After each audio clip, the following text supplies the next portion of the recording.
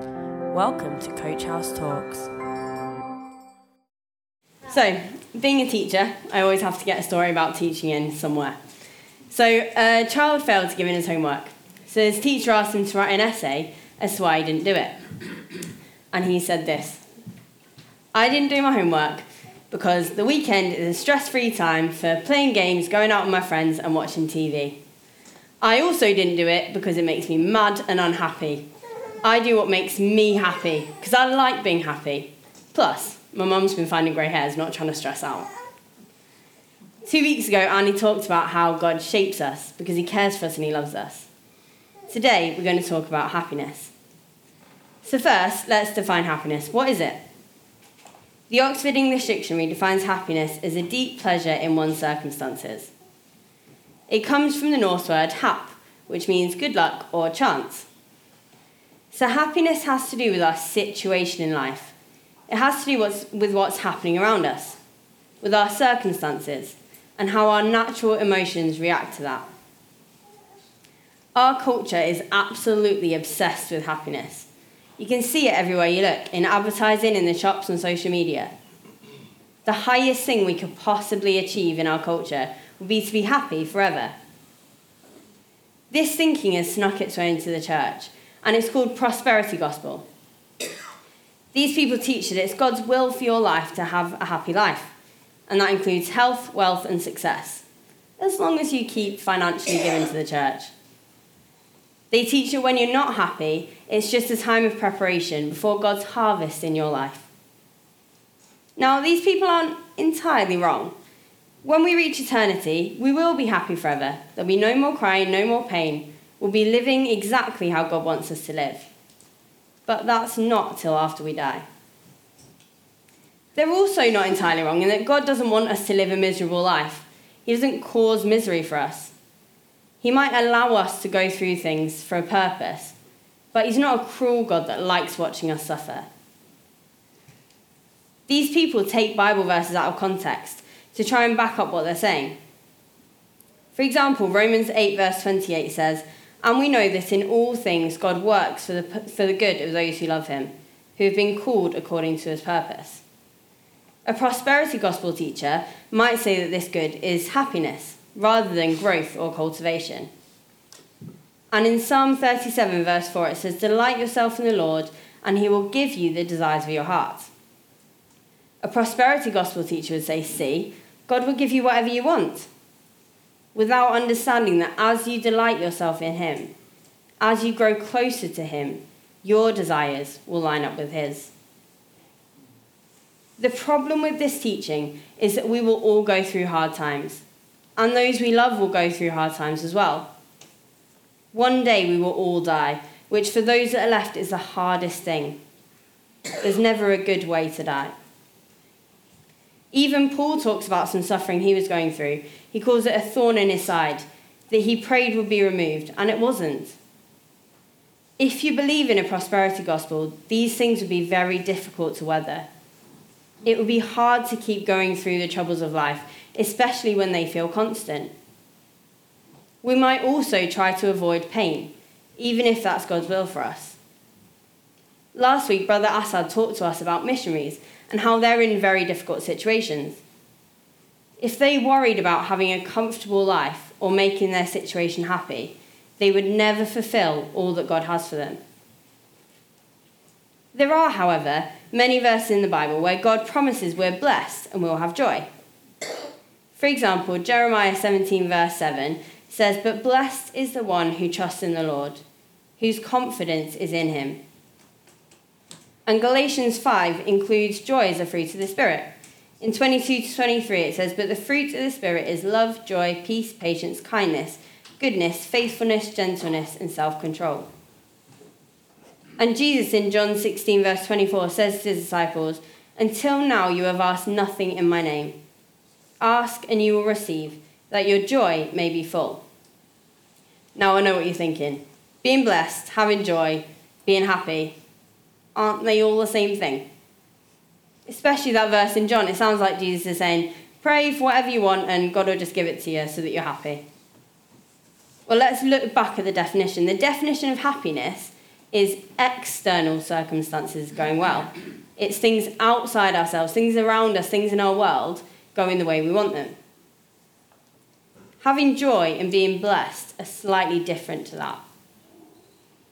So having joy is the solid assurance of the hope that we have. It's being certain in God's care for us. It doesn't come from our visible circumstances, and it's not a raw emotion. It's not how we would naturally react to our situations. It's a choice to trust and keep on trusting in God and his care for us, even when things don't go our way, even when it looks on the outside that things are going wrong. Being blessed means being protected, holy, set apart under God's promises. Again, it's got nothing to do with circumstances. Even if the very worst should happen, even if we died the most horrible death, we would still be under God's protection in an eternal sense. God's promises are sure. So what does God promise us? Well, he promises that he loves us. 1 John 4 verses 9 to 10 says, "This is how God showed his love among us. He sent his one and only Son into the world that we might live through him. This is love, not that we loved God, but that he loved us and sent his Son as an atoning sacrifice for our sins." God gave everything to have a relationship with us. He gave his very own Son. He gave his very self just so that we could know him. He also promises we don't need to worry about death. Romans 10 verse 9 says, "If you declare with your mouth Jesus is Lord and believe in your heart that God raised him from the dead, you will be saved." However, we are never promised happiness. In fact, we're promised quite the opposite. James 1 verse 2 says, "Count it all joy, my brothers, when you meet trials of various kinds." Not if you meet trials, when you meet trials. And Matthew 6 verse 24, Jesus says to those listening around him, "Whoever wants to be my disciple must deny themselves and take up their cross and follow me." That doesn't sound to me like circumstances will work out at all. In fact, we will all struggle. Even still, we have a hope. We know that God is in control and that he cares for us, no matter what happens to us along the way. In Matthew 7, Jesus tells a story about two men building houses. He says, "Therefore, everyone who hears these words of mine and puts them into practice is like a wise man who built his house on a rock. The rain came down, the streams rose, the winds blew and beat against that house, yet it did not fall because it had its foundation on the rock. But everyone who hears these words of mine and does not put them into practice is like a foolish man who built his house on the sand. The rain came down, the streams rose, and the winds blew and beat against that house, and it fell with a great crash." You see, the storms came for both houses. The man on the rock wasn't protected from not having a storm. The wind still came, the rain still came, the streams still rose. Being God's child does not protect us from the hard things that happen in life. But it does mean that we have a secure foundation. In Ecclesiastes, we can read about the wisdom of Solomon, all he learned from being a rich and powerful king. Now, he tried everything that the world said would satisfy him. He tried wisdom, he tried riches, he tried work, all that the world said would fulfill. But he found all of it empty. None of it truly satisfied him. See, happiness can be elusive. The more we chase it, the further away it gets. This is because God's true purpose for us, our real deep meaning and longing, is not for happiness. You might think life would be easier if it was. You wouldn't have to worry about doing the right thing, just what felt right. People use this to excuse all sorts of sins.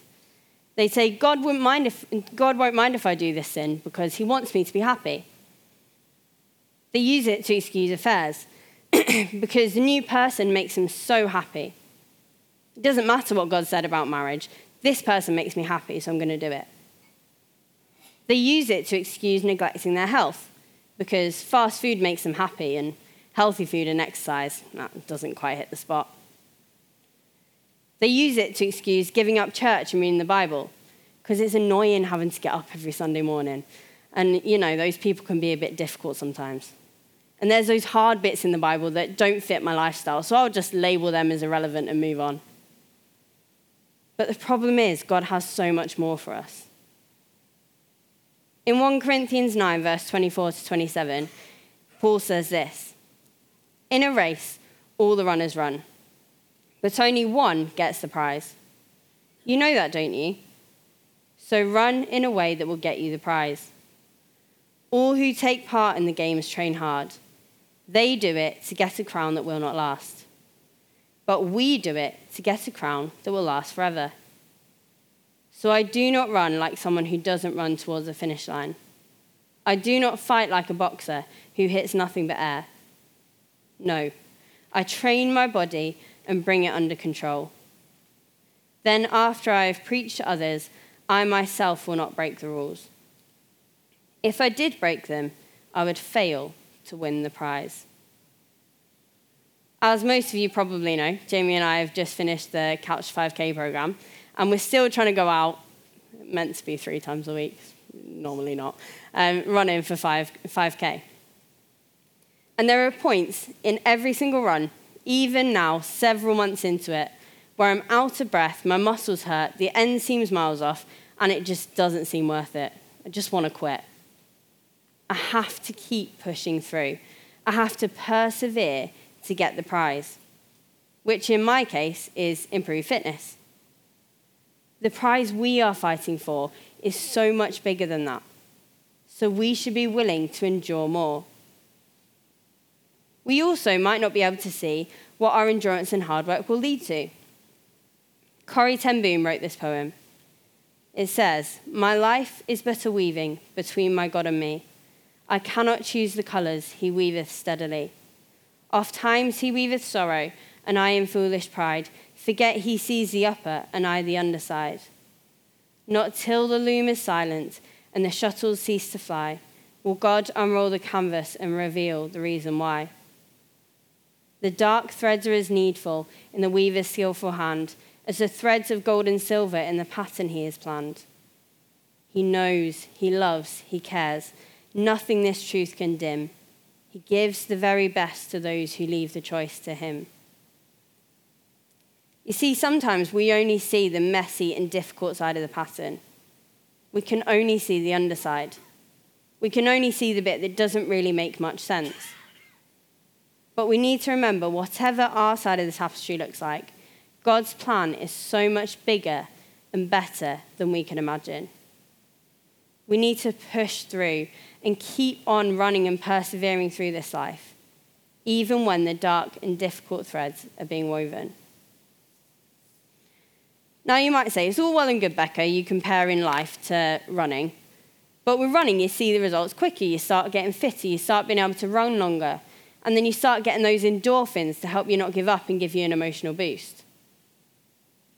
Well, you see, it's interesting because what scientists say you need to be happy long term is commanded or advised in the Bible. Almost everything they say we should do to improve our happiness are the guidelines that God has already given us. Whether that be stability in marriage and home life, or having an attitude of gratitude, or keeping up our physical well-being, or giving to charity, or having a purpose outside ourselves, or having a community, or singing, or dancing, or not worrying about tomorrow. All of these things are in the Bible. You see, sometimes the world takes time to prove what God has already told us.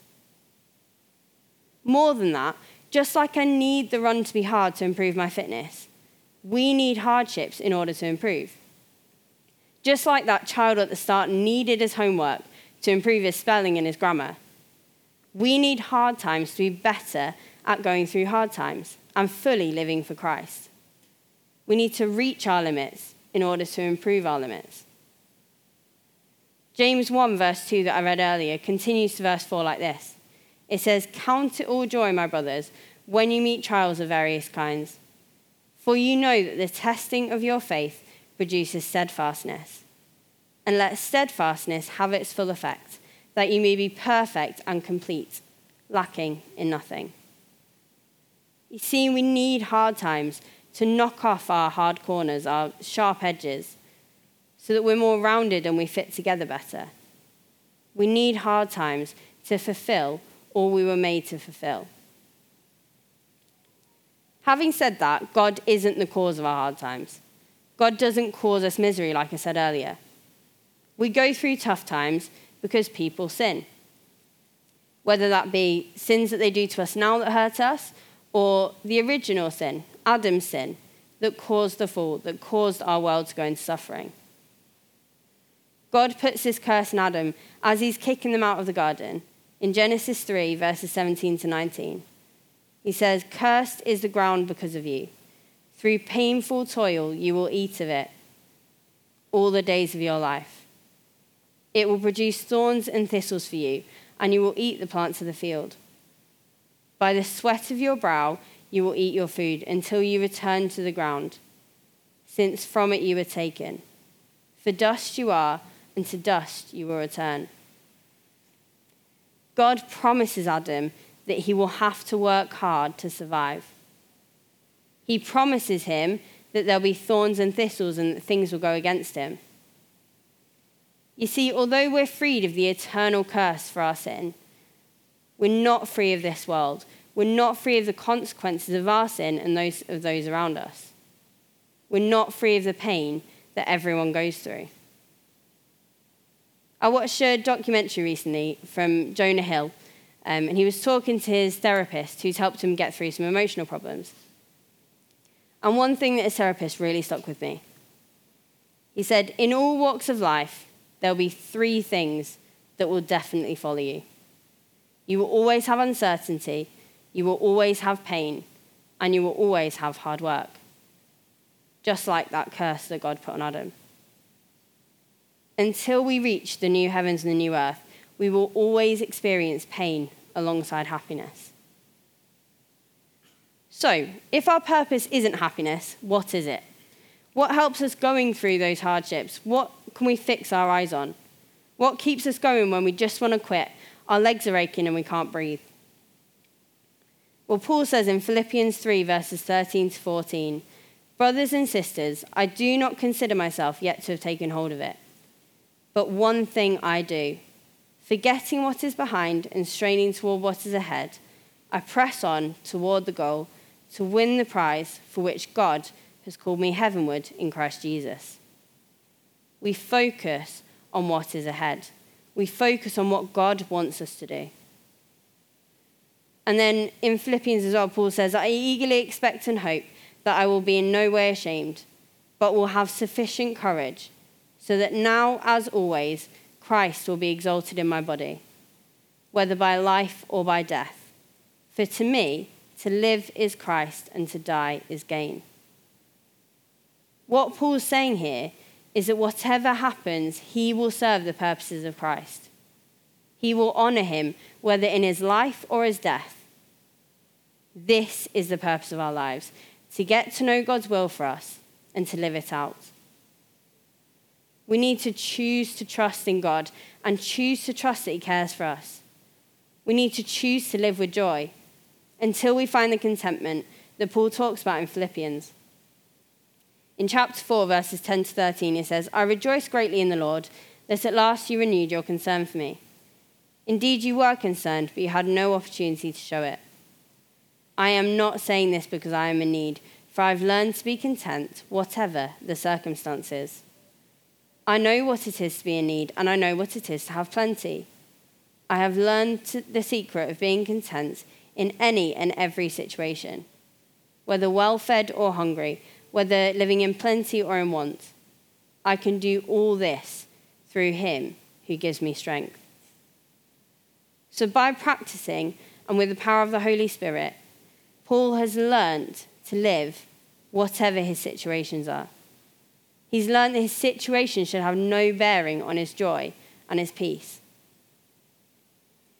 Now let's have a look at this picture, hopefully.